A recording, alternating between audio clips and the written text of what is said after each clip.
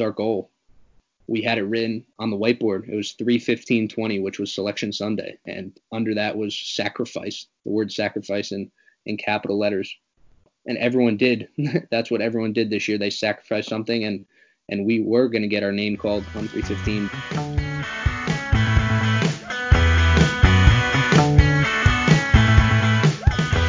Hey friends, this is Austin, and welcome back to another episode of Gritty and Curious. Gritty and Curious is a podcast that showcases gritty and curious ideas and people.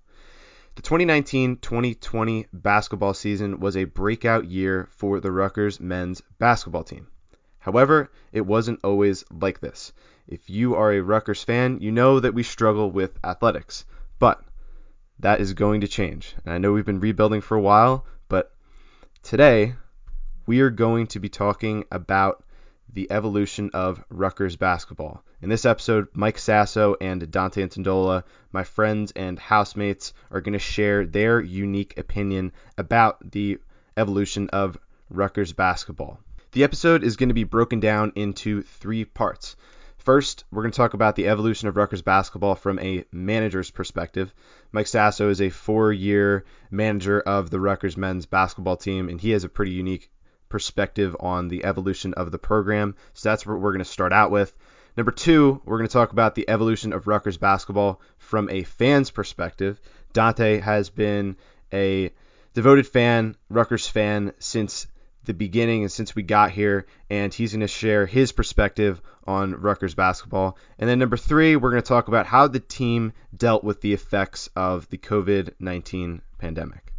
I'm super excited to dive into this episode, but first, if you enjoy this episode or any prior Gritty and Curious episodes, then please follow, subscribe, leave a quick rating and review. By doing these things, you let me know that you are listening, and it inspires me to keep creating. So as I said before, the first thing that we're going to cover is the evolution of Rutgers basketball from a manager's perspective. So Mike Sasso, again, 4-year manager for the Rutgers men's basketball team, is going to share his opinion on the evolution of Rutgers basketball. And first and foremost, we are going to talk about how he got the manager position in the first place. I'll just revert a little bit back to my senior year of high school. I'm a native of Randolph, New Jersey. We had a great basketball season my senior year, and afterwards, we lost in the county championship and we lost in the state sectional semifinals. Afterwards, I took a month off just to, get my head straight, fool around a little bit. And then actually one of our volunteer assistants at Randolph at the time, his name was Nick Lavender. He's the current varsity head coach right now. When he was an undergraduate at NGIT, he was a student manager, and he kind of just introduced me to the whole idea of, working with the team from a different perspective. And he's like, if you want to work in the sporting industry, or if you want to get into the college basketball coaching, like, this is the way to do it. And it just so happened. So he introduced that idea to me. I thought about it over the summer. I'm like, hey, I might give this a shot. I wake up one morning, boom, Rutgers fires Eddie Jordan. And a couple weeks later, they hire this guy, Steve Peichel. I've never heard of him in my life. And then I obviously did some research on him. He was he played for UConn back then under legendary coach Jim Calhoun. He was a 2-year captain on that team, point guard, one of the best players out of Connecticut at that time. Just great leadership. He was battling some injuries while he was at UConn, and then right before he came to Rutgers, he built the program over at Stony Brook for about 14 or 15 years. He took them to the NCAA tournament. They won their conference championship, and so fast forward to summer going into Rutgers, obviously they released the whole staff, Coach Peichel, the assistants, the operations support staff guys. And I emailed the special assistant to the head coach at that time, which was Ben Asher. He's my, current boss as a student manager. I emailed him basically saying, hey, my name's Mike Sasso. I played high school basketball. I'm interested in being a student manager. I wanted to see, if I could possibly come in for an interview. I attached a letter of recommendation from my high school basketball coach, everything, why I want the job, all that stuff. And, I waited a few weeks and there was no answer. And I'm like, okay, well, what do I do now? And in that situation, I was also living on Livingston campus my freshman year. So I think it was one of the first or second days of school. I was like, you know what? Even though he did not answer me, obviously it's a big transition, a whole new staff coming in. There's a lot of things to be learned for them. And, they're very busy at that time. So maybe my email slipped under the cracks. So I was on Livingston campus. I walked across campus to the rack. That's where the offices were at the time. I walked into the concourse. I'm like, hey, where are the men's basketball offices? And the lady that she told me they're upstairs. I walked upstairs down the hallway, and the first person that I see walking through the door is Steve Peichel. Shakes my hand, introduces himself as the new head basketball coach. But it was funny because they had a big time recruit literally coming up the stairs about 2 minutes after me down the hallway. So Coach Peichel kind of passed me off to our senior advisor at the time, Coach Hain, and we spoke, exchanged phone numbers, and I ended up getting an interview, and they liked me, and they added me onto the managerial staff for 2016. So my first day was basically Coach Peichel's first day, and our relationship personally and in the business has evolved, and it's been awesome experience. It's funny because I remember talking to you like a few days after. A little bit of background.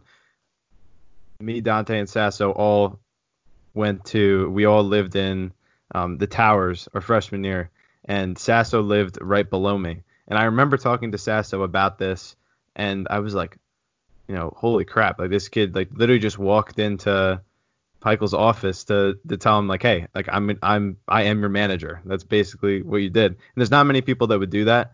And Sasso's been making it happen since freshman year, and it's funny living with him this year, and he's just always on the run, doing his thing and making this program happen. He was the backbone of the program, and it was really cool to interact with him about the team, and that's one of the primary reasons I wanted to bring him on. But what was Pike's plan in 2016, and how did it evolve over the years?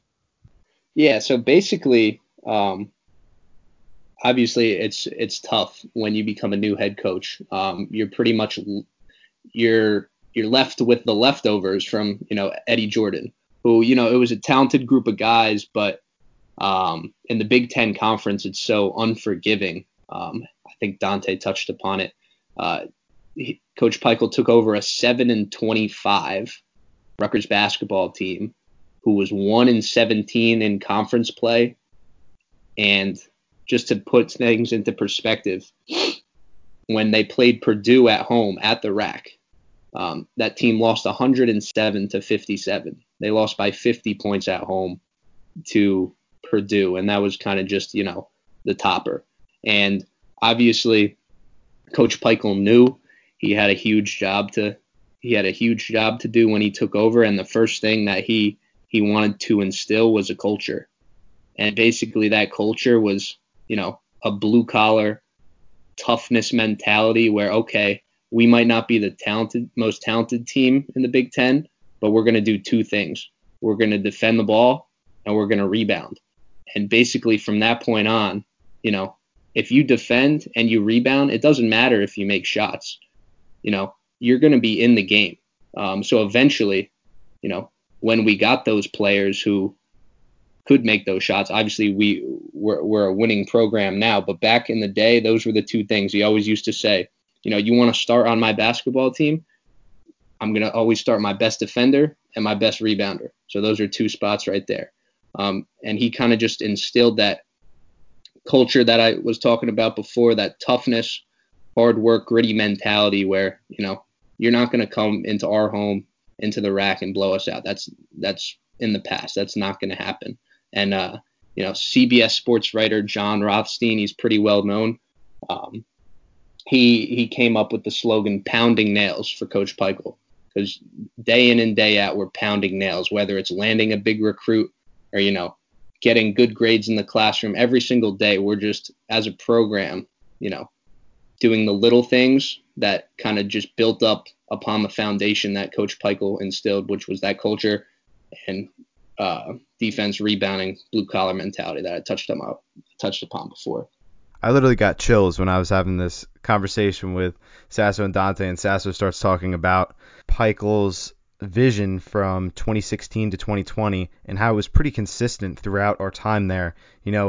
I love when he says words like toughness, grit, pounding nails, because that's what Rutgers is. That's what Rutgers basketball is all about. And I love when Sasso was talking about how Coach Peichel is always going to play his best defender and his best rebounder. And that's so true. I mean, if you watched the 2020 season or any prior season when Peichel was the coach, he's always playing his most gritty and tough players. So the next thing that we're going to talk about is how the culture at Rutgers has changed as a result of a winning basketball team. From my perspective, being, working hand in hand with the team, and also pretty active in the community, being in Chi Psi fraternity for a little bit, and just the buzz that, and living with you guys at 108 Huntington, living with 9 other guys who, actively watch Rutgers basketball.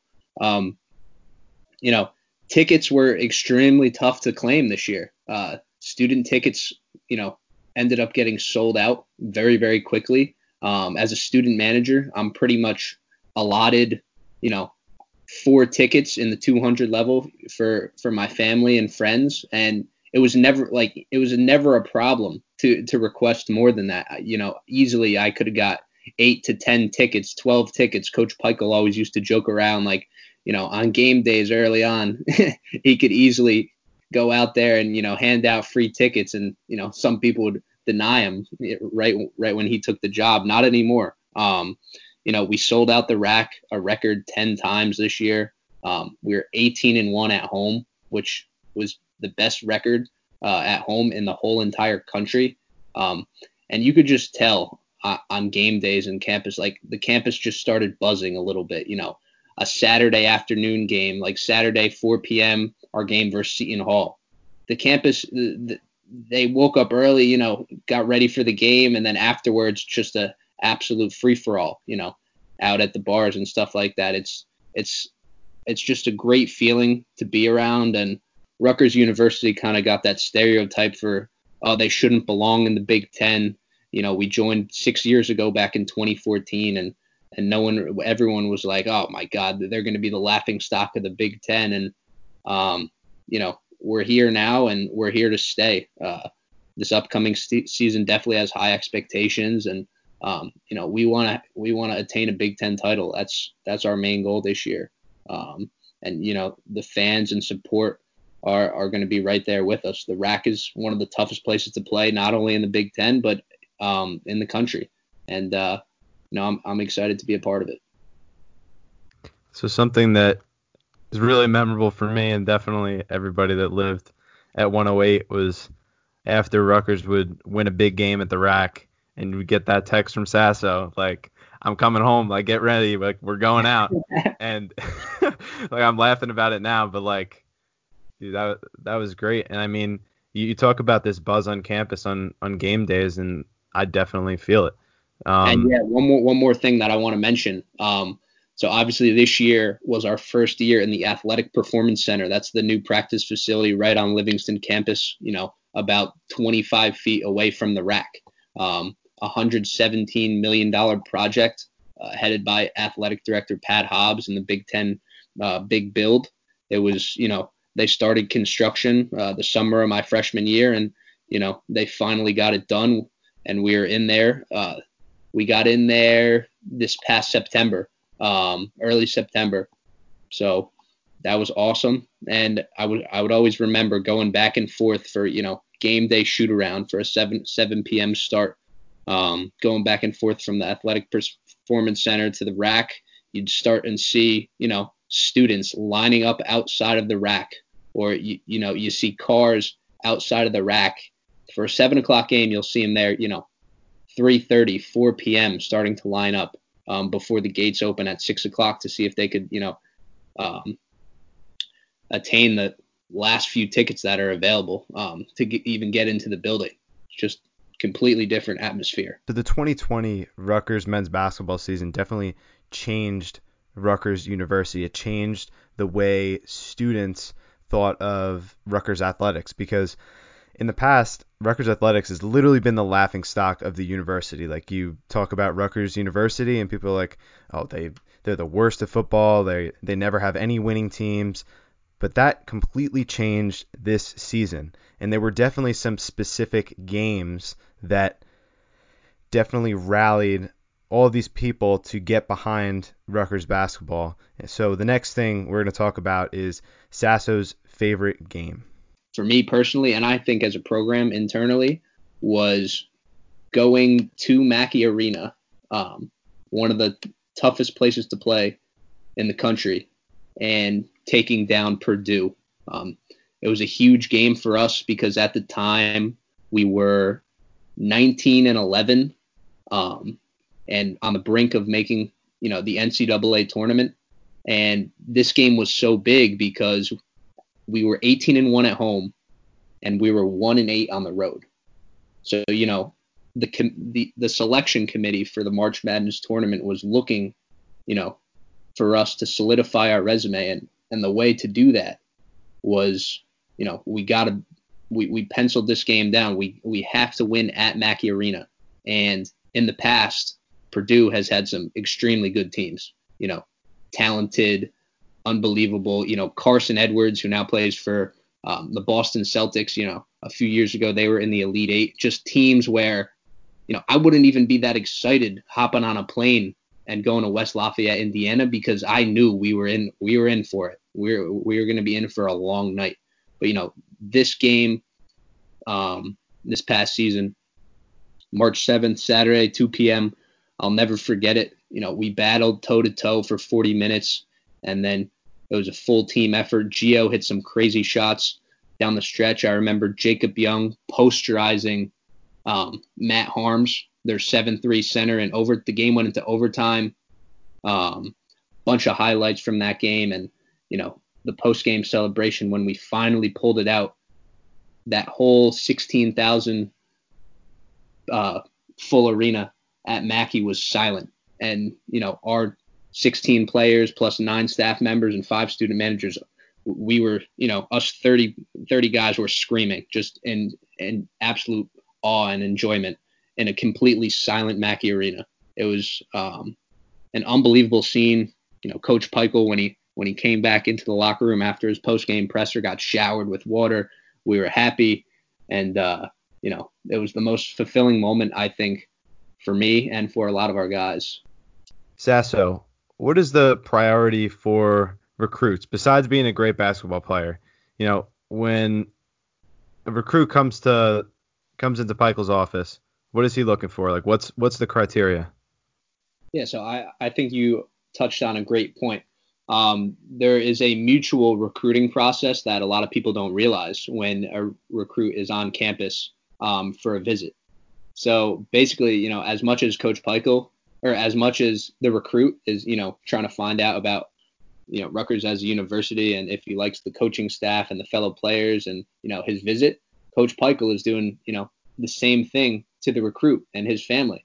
I mean, and to go off on that, obviously you need to be very talented athletically, but more importantly, Coach Peichel looks for student athletes who can excel in the classroom and on the court. He wants players that come from, great families and great backgrounds.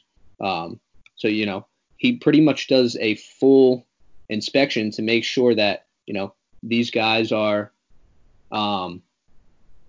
checking off all the boxes before it's time to give them a scholarship offer. It's a lot more than just going out to an AU circuit, the EYBL or the Adidas Gauntlet, and watching them play a few times. You want to meet the family.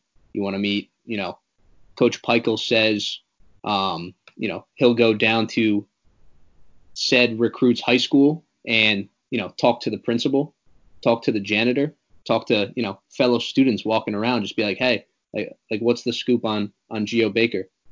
What are your thoughts on Geo Baker? Is he a good kid? Does he stay out of trouble? how are his grades, all that stuff. So it's far more than, just the simple, oh, he can dunk a basketball, or, he's super athletic. It's a lot more than that. And, that's why, as Dante touched on it before, these guys are great kids on and off the court. And, obviously there's all those beat writers out there who love to knock Rutgers at this point. As a beat writer, you can't knock Rutgers basketball for anything. Like, these guys, the coaches, the players, everyone that supports the team, like, there's nothing to knock. Everything is, A+ quality, and it's just awesome to be around on a daily basis. So Sass, Pike is definitely one of your mentors, and you've definitely learned a lot from him throughout your 4 years of being the manager for the Rutgers men's basketball team. And you're going to be a coach someday. What are you going to take from Pike, and how are you going to implement that into your own program? I think the biggest takeaway that I'm going to take from Pike is, I think Dante touched upon it before, about, when the first time he met Steve Peichel, is basically just, even as a coach, no matter what level you're on, if you're a big time coach like Coach Peichel, a lot of them are entitled. They don't really spend time to talk to people. Coach Peichel, he talks like a regular dude. I had a 10 to 15-minute conversation with him earlier this week, and before getting into any like business topics, he's just like, Sass, like, I miss you, man. I miss seeing you every day.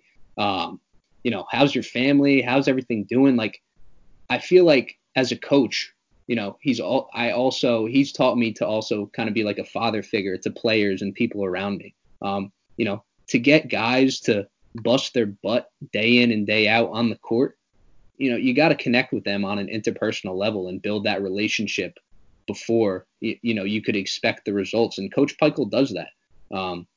So I think that's the biggest thing. Just basically sticking to who you are, caring about others. Coach Peichel, as much as he's a great coach, he's a great father. He's 4 kids. His wife, Kate, like, just a great family to be around, working hand in hand with them. Over the summer, we'll do a bunch of events at his house in Basking Ridge. He'll invite us all over. A nice summer day, we'll have a team barbecue. He'll open up the backyard for, yard games. He has a nice pool, hot tub, and, and just a testament to Coach Peichel. Like, the food that we bring in, like, we're not bringing in that food. It's not catered. Coach Peichel he's on the grill for like an hour and a half, 2 hours, and he's just drenched in sweat. He's got a towel on him. His wife, Kate, is helping him out, but he's on the grill cooking burgers, hot dogs, all homemade food. He's the best. Like, that's the only way I could put it. He's the best. I wouldn't want to, obviously I don't know, a ton of coaches, but, I wouldn't even think about managing or, being on the staff of any other coach than Coach Peichel. So that concludes the first segment of the podcast about the evolution of Rutgers basketball from a manager's perspective. And now we're going to go into part 2, which is the evolution of Rutgers basketball from a fan's perspective. So now you're going to hear from Dante, and Dante has been a loyal Rutgers basketball fan since freshman year. So, I'm talking from a fan perspective, and in fall of 2016, I was living on Livingston campus in the Towers, which is about, like a block away from the RAC where Rutgers basketball plays. I had been sort of introduced to the fact that we had a new coach and things like that because I was at I was on student government at that time. I think it was like late September, early October. We had an athletics event, and Steve Peichel introduced himself, and I was really struck by, he came up to me, he was just shaking hands, and I didn't know who he was. I had no clue because I didn't know anything about Rutgers basketball because no one talked about it because it wasn't really relevant. They had struggled really hard under Eddie Jordan. I think they might have had a 7-win season the year before. And he came up to me and just said, "Hey, my name's Steve. What year are you? Blah blah blah.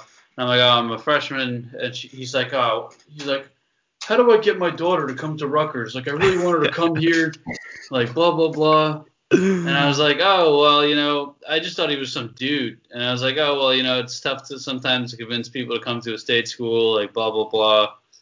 And then, it was just such a casual conversation. And then I was so surprised when he went to introduce himself as the new head coach for Rutgers basketball. And I was like, what's going on here? Who is this guy?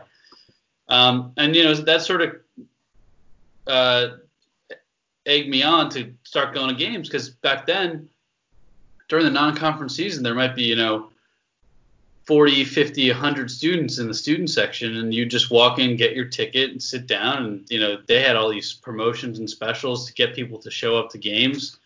And it was really exciting. And they even got, I think they got a couple of votes back then too, just because they were winning for the first time. And it was a light schedule, but that was that. And, fast forward to this past year, I was lucky to even be able to go to the games because I claimed my tickets in January for the conference season. I remember hanging out with Dante at our house at the beginning of the season, and we were just talking, and we were like, what if Rutgers has a really good season this year? We really should claim all of our tickets. And then right then and there, we went through on the site and downloaded all tickets for the rest of the season, and I'm so happy we did that because people were scrambling for tickets, and it was crazy. But back to Dante. And everything else was sold out. So, the RAC went from being, just there was like this core of diehard Rutgers fans, older alumni who remember, the success they had in the 70s, and then when they made their last big tournament run, and then in the late 80s, early 90s, and then some other success of Gary Waters as coach in the early 2000s. That was that core of older folks that lived in Central Jersey that would just come out to games, and it really just heated up from there. You could see that there was a lot of holdovers that were recruited by Eddie Jordan, and it took some time to work that out and make a really cohesive team. And then, Sasso can talk more about the team's internal development, but it's just been a complete 180 transformation from the time that I came on campus to now. And I feel like, I feel blessed to have come to Rutgers in a time when athletics was really going, we all expected football to be so much better when we got to campus because there was all this hype around Chris Ash, and we have a new football coach, blah, blah, blah. There's going to be a turnaround. But the real gem was watching basketball surpass everyone's expectations.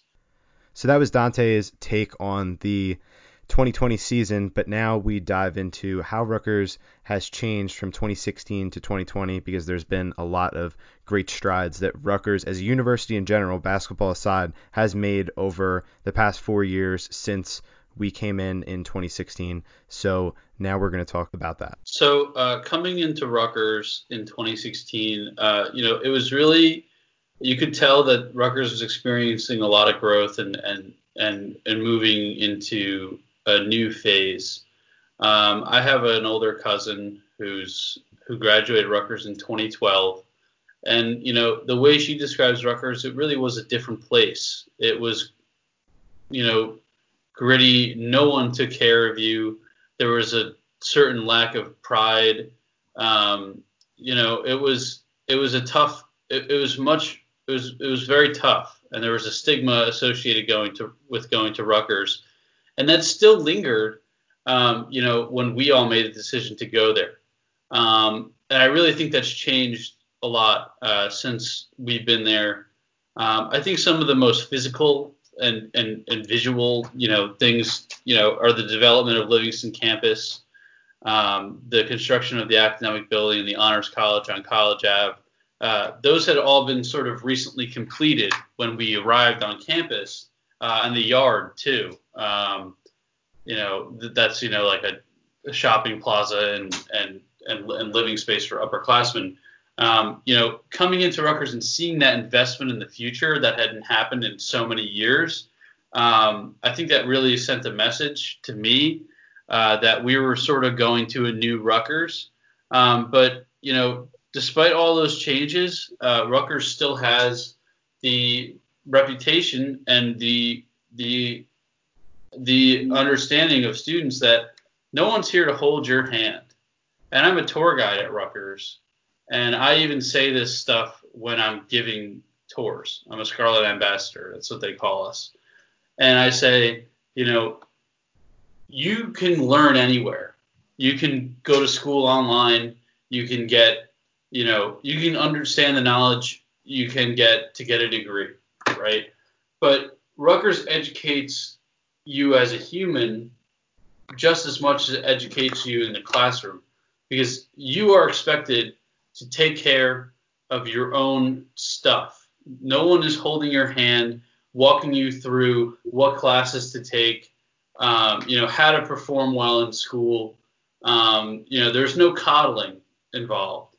And if you don't, pay attention or do what you need to do, you can get easily left in the dust. I mean, you can see it, in the business school that if you fall behind in a big lecture, the classes are designed to weed you out. I mean, and the same work ethic is, you can see it in the basketball team.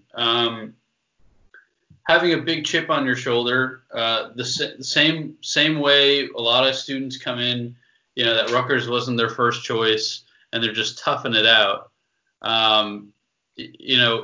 That gritty, pounding nails ethic that says we might not have the clout that you have, but we can work harder, work tougher, and work smarter than you to surpass you.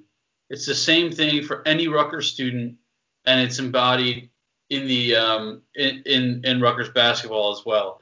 I think the best explanation of this, there was a video posted maybe a week ago, and it had a little speech from Steve Miller. He's a dean at the School of Communication Information, and it talks about Rutgers as the people's Ivy.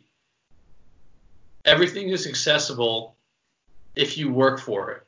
You can get an Ivy League class education at Rutgers if you work for it. And you could be the top of the Big Ten in basketball if you work for it and don't take anything for granted. And that's the same kind of work ethic that Steve Peichel espouses, from what I've seen in public media and what I've heard from Sasso, on the court. It also, there's a lot of studies that say, when you have really good football, your school improves academically and there's like more people applying for admission and things like that. And it just speaks to the growth that you and the enhancement of your college experience that you get when you have a sports team that's doing well. And we see that with basketball, and I saw that firsthand. I was running WRSU, which is our on-campus radio station. They had stopped doing the call-in show that they've been doing for 40 years called Nightline. And this show was at its best after Rutgers basketball games, where people call in and talk about the game and things like that. And when I was a freshman, they might have gotten 2 callers the entire night. This year, they would have to cut people off because the lines would be ringing, and it would start interfering with the next show that was scheduled. It was insane. That's just one manifestation of it. But the exposure that Rutgers gets in the Big Ten, having a legitimate sports team makes people say, hey, maybe Rutgers isn't that crappy school in New Jersey that's just like 13th grade from what I hear about it. It's a legitimate institution that can produce, good academics and good teams. And that's the first time anyone's seen that in the public eye in so long. So I've been a loyal Rutgers fan since I was little, and Dante's right. Rutgers has not been in the public eye of athletics in a very long time, and the 2020 season put Rutgers on the map for sure. But the next thing that we're going to talk about, and we couldn't have a podcast about Rutgers basketball if we didn't talk about the RAC, so that is what we're going to talk about next, the Rutgers Athletic Center. The RAC as a place is, there was a great article that they ran on NJ.com about the history of it and what it means for Rutgers. They used to play the last time they made a big run was in '76, and they were playing in the College Avenue Gym, which is a smaller building built in 1931. They call it the Barn, and they built the RAC on this new Livingston campus that they had recently acquired for the lowest cost possible. And it has such a unique design because of that cost reduction, the way it's shaped is like a trapezoid, and they call it the trapezoid of terror. And the sound reverberates so well because the seats are pitched at almost a 45-degree angle.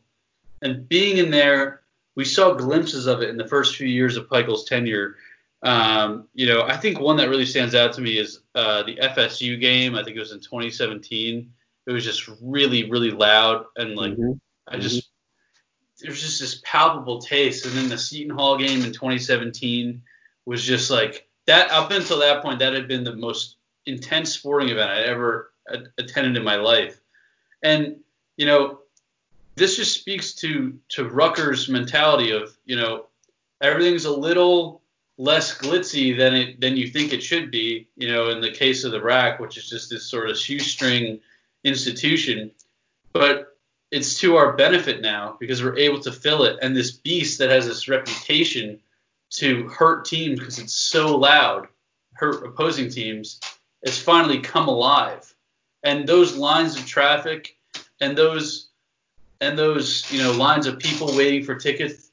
My favorite thing to see even is the scalpers. I'm so proud to see the scalpers standing on the asphalt walkway from the green lot into the RAC, because that means that there's a demand for people to scalp tickets. And you never saw that in the first couple of years of this program. And, while traffic might be a real pain in the ass coming out of the games, getting into them, I always smile when I'm stuck in that traffic because it's there because we're good now. And people respect us. And people are coming to fill up that arena. And there's nothing like that.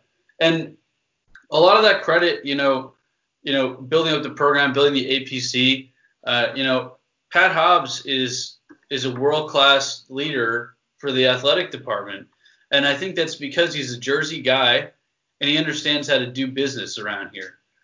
He built the program. He hired Kevin Willard at Seton Hall. And to see those Rutgers Seton Hall games when there's just this one man tied to this whole enterprise, he's an embodiment of working hard and getting stuff done in New Jersey. And I think that, the fact that it's all very homegrown is something to be really proud of because New Jersey's got a terrible reputation as a state.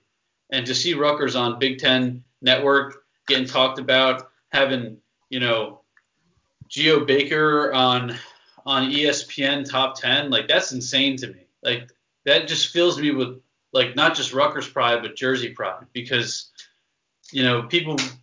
everyone loves to write us off, not just as Rutgers, but as an entire state. And people are paying attention now. And there was nothing like that when we started college. It's really amazing. So Dante, some of these other Big Ten schools, Indiana, Wisconsin, Minnesota, their fans eat, sleep, breathe college sports. What does Rutgers have to do to create that kind of culture that is all over the United States? And it just seems like it's never really, really stuck here in New Jersey.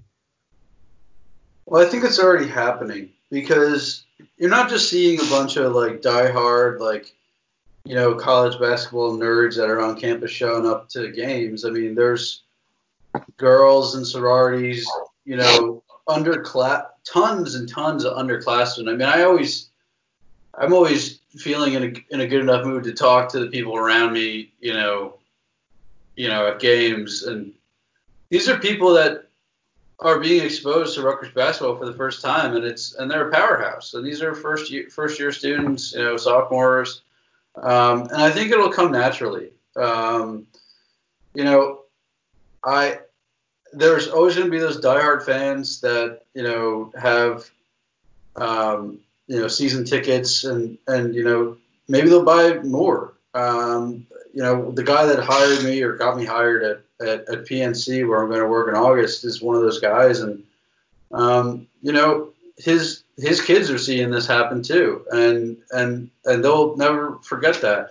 And I spend a lot of time on Twitter. I read as much Rutgers basketball Twitter as I possibly can, and I think an example of that is like the culture that surrounds guys like Geo Baker, and he did this 3-point step back challenge, and there's tons of little kids wearing Rutgers gear and freaking out about making their shot, and I see it most in my mother and my aunt, and both of them are not sports people. They don't really pay attention to anything.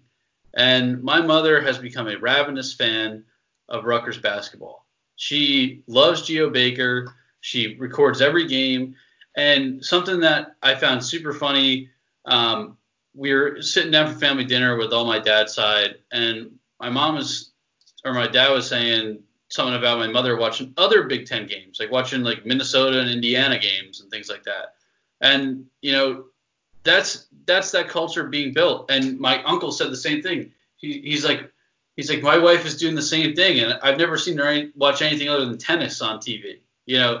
That's what is really that's where you really see that change, because there's members of the public that all their connection is that they have a kid that goes to Rutgers, and then they might have just been watching to see them in the crowd on TV before. But now they're actually into it. They're following the players. They're following the other teams.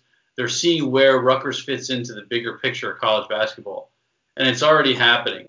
And if they continue to perform on the court, and even if they don't, people are going to watch to see what they do. And the respect that's been gained, in the public eye is really hard to understate. And I think part of that has to do with just the personalities of the players. They're just regular people. It's like, a lot of people say when, the Beatles were on the Ed Sullivan Show in 1964, a lot of young people saw them and said, these are just normal kids from a hard, broken down city that's called Liverpool. And if they can be rock stars, so can I. And that revolutionized music for the next 50 years.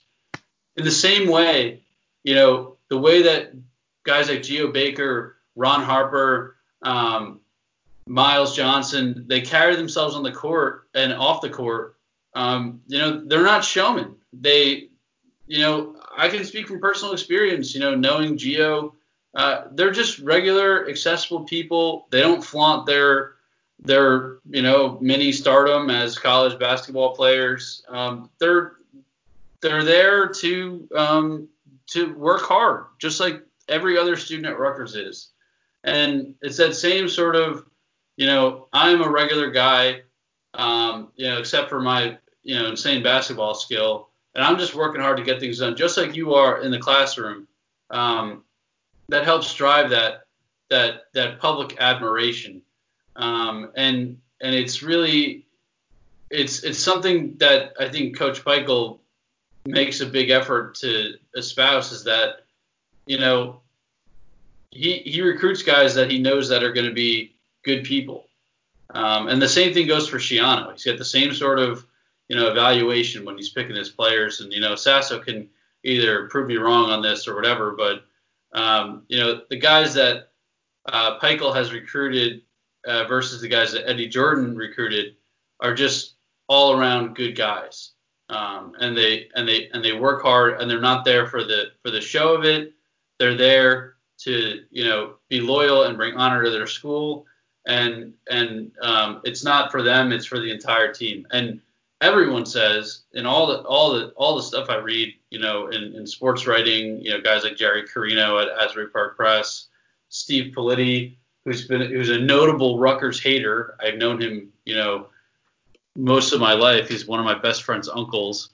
They just shower praise on these guys because they're so deep as a team. There's no real stars.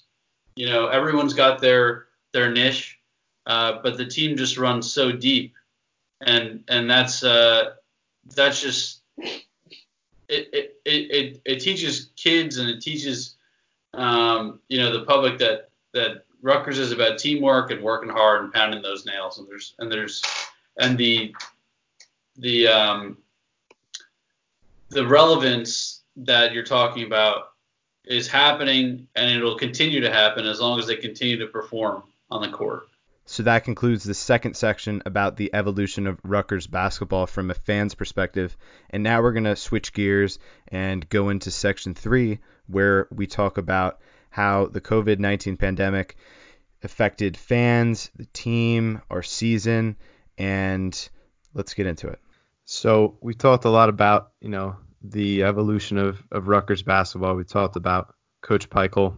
This season was very unfortunate because of the whole COVID-19 pandemic. It was cut short, and we were all hit pretty hard by it.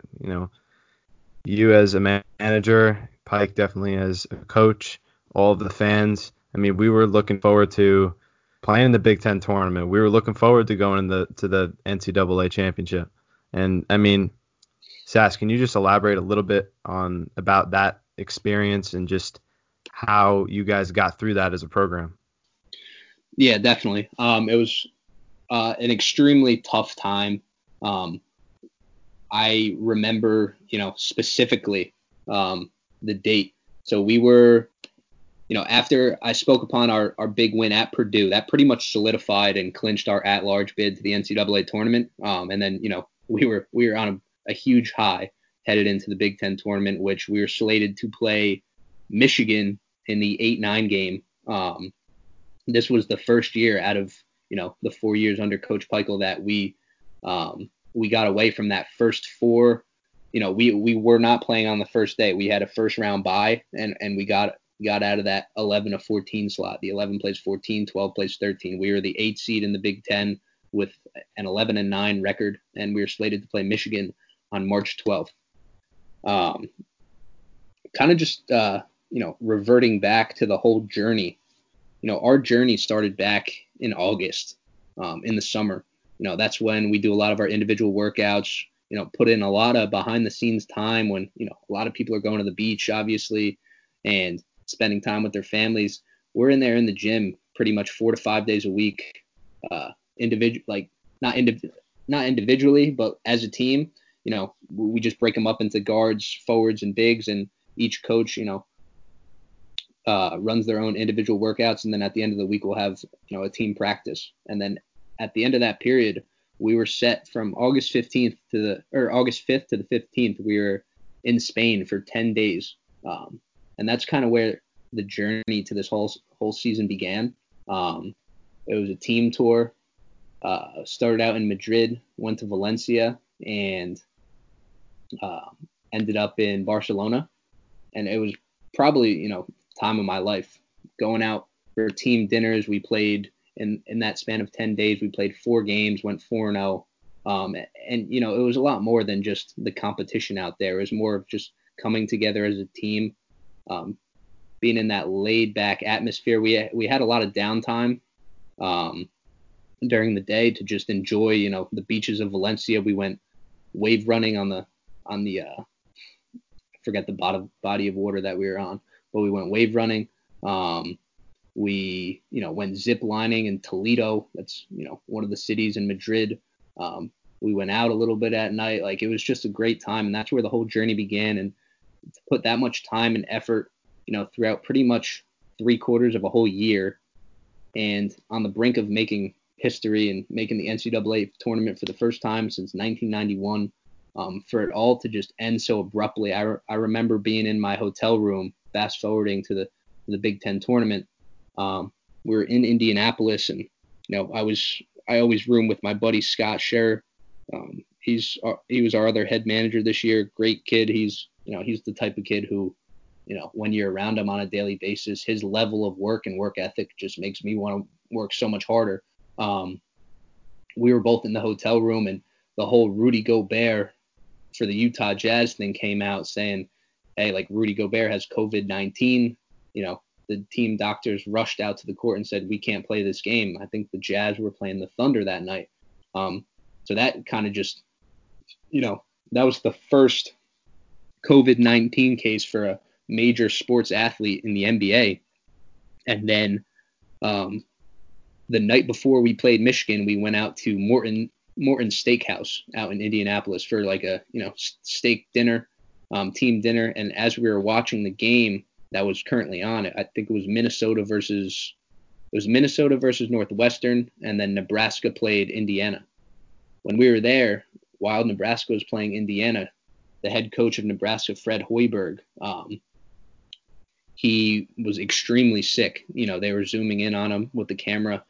He ended up not having COVID-19, but they had to rush him to the hospital during the game, and because of that, the whole Nebraska team was quarantined at the Bankers Life Arena in the away team locker room for multiple hours. So after that, the Big Ten commissioner kind of pulled the plug on it.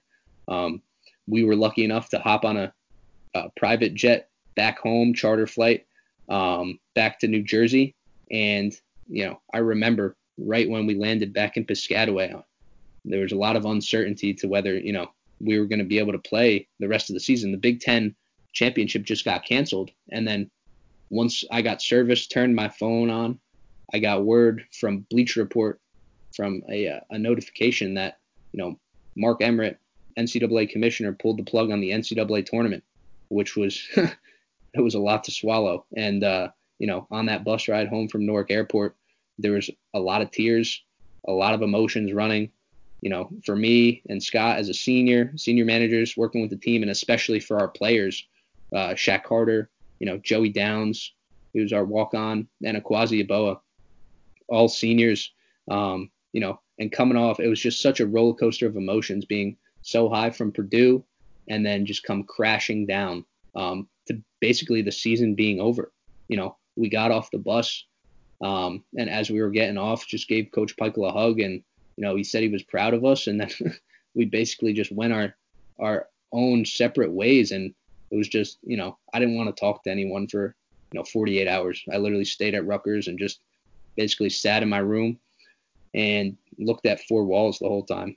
I wasn't really, there was a lot of thoughts going through my head. I'm not depressed anymore, but I would say, it was a glimpse of a little bit of depression.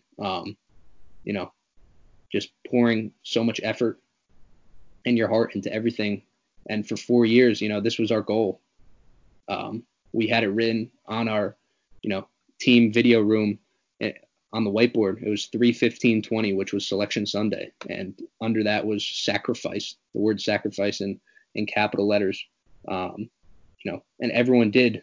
That's what everyone did this year. They sacrificed something, and we were going to get our name called on 3/15, but unfortunately, due to COVID-19, that did not happen. And yeah, obviously, we're very excited about next year, but basically currently right now in this situation, trying to make the best out of it. We have weekly WebEx meetings every Friday where basically each of our support staff members, our athletic trainer, our strength coach, our operations and academic counselor, and then finally, Coach Peichel will speak during these 30 to 45-minute WebEx meetings. And, they're basically just saying, obviously right now we got to finish up school, but, whoever takes advantage of this time the most, no one's able to use their facilities. No one's able to practice right now. Whoever's able to take advantage of this COVID-19 period the most, stay in shape, stuff like that, is going to have a very successful season next year. So that's basically where we're at right now. So this is kind of the first time I've heard this story all the way through. And I mean, we all experienced it from our own perspective, but I literally could not imagine being on that bus. Like, I'm just thinking about playing like even high school sports, like having your season cut short would suck. But like the fact that you're in it for 4 years, you're fighting for this one thing, you have, Selection Sunday date written on the whiteboard. Everybody sees it. Everybody's rallying behind it. And then everything just gets cut short. And it's just like you think about it, and it affected so many people. Like, it affected like your entire life. Like, there's like Joey Downs, and the other seniors. Like, these guys have been fighting since they were little to be able to be on the big stage and, battle away in March, and just to have the rug pulled out from under them and just so abruptly it's terrible. I mean, I don't know. I'm at a loss for words, really. And just, yeah, I mean, like that Thursday morning, I think it was March 13th, you were supposed to play, or was it the 12th? The 12th. Yeah, I remember I got up early that morning. I had a call at like 10 o'clock, and I was sitting there waiting for the game to start because it was a big deal. It was a noon game, and it was the first game of the Big Ten tournament. And I remember getting the news alert that the Big Ten tournament was canceled before the guys on the Big Ten Network knew, and you guys were warming up in the stadium without any fans. And I've seen so many different videos of 9/11 unfolding when the news anchors would get little bits of information and no one really knew what was going on. And I felt like I was watching an event with the level of gravity of that. Like, I know that might be a bit of an overstatement given that, 9/11 was a huge terrorist attack that killed thousands of people, but COVID has killed more people. It really made me realize how serious of a thing that we were living through at that moment. And, we were about to leave for Miami, me and Slush and two of our other housemates, or three of them, on that Friday. And it was just like, oh my God, this is real. Like, this is happening. And here we are 6-7 weeks later, still at home. And, that was, I think that was the moment, watching that unfold and watching you guys go back into the locker rooms, that like I had been, more paranoid than others, but at that moment I knew that this was a legit crisis, and like things were going to be so different for the foreseeable future. And it was probably one of the more painful moments of my life, just watching that just go away. It was really, really hard. Yeah, and Dante, I totally forgot. That was one of the most odd experiences I've ever had. It was the morning of March 12th. We were set to play Michigan at noon at Bankers Life. That's the Pacers Arena. We did everything, we did everything the same. We had team breakfast at 9 a.m. We got over to the arena by 10:30. Guys got dressed. They hit the court for a full warm up, but it was very odd. There was obviously no fans, empty arena. It seemed like literally a preseason closed scrimmage. That's what it reminded me of, and it just didn't seem right. We came in, Coach Peichel spoke, and it was just a very weird moment. And 15 minutes before tip, they pulled the plug on it. Guys are in a full sweat for warm ups. They're ready to get out there and play, and that's it. It was over.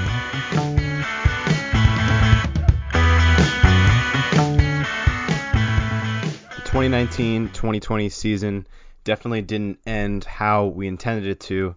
We all had high aspirations. We saw Big Ten tournament champs. We saw a deep run into the NCAA tournament, but none of us could have seen the season ending as it did. But although the 2019-2020 season was cut short, the Rutgers basketball program has made incredible strides. From the moment Coach Peichel took over the program until now, there has been radical change not only to the basketball program, but also to Rutgers University as a whole. So I just wanted to take a chance to thank all of the players, managers, coaches, administrators, and fans who made this season possible. Without you guys, none of this would have been able to happen, and there's big things ahead. In this episode, we talked about, number one, the evolution of Rutgers basketball from a manager's perspective. Number two, the evolution of Rutgers basketball from a student fan's perspective. And number three, how the team dealt with the effects of the COVID-19 pandemic. If you have any questions about the topics covered in this episode, you can contact Sasso on Instagram at Mike Sasso and Dante on Instagram at Dante int. This has been the Gritty and Curious podcast, a podcast that showcases gritty and curious ideas and people. If you enjoyed this episode, you'd be the best if you subscribed, followed, left a rating, and wrote a quick review. By doing these things, you let me know that you're listening, and it inspires me to keep creating. So thank you. You can get every episode of Gritty and Curious wherever you listen to your podcasts and on my website, grittyandcurious.com. Until next time, thank you so much for listening.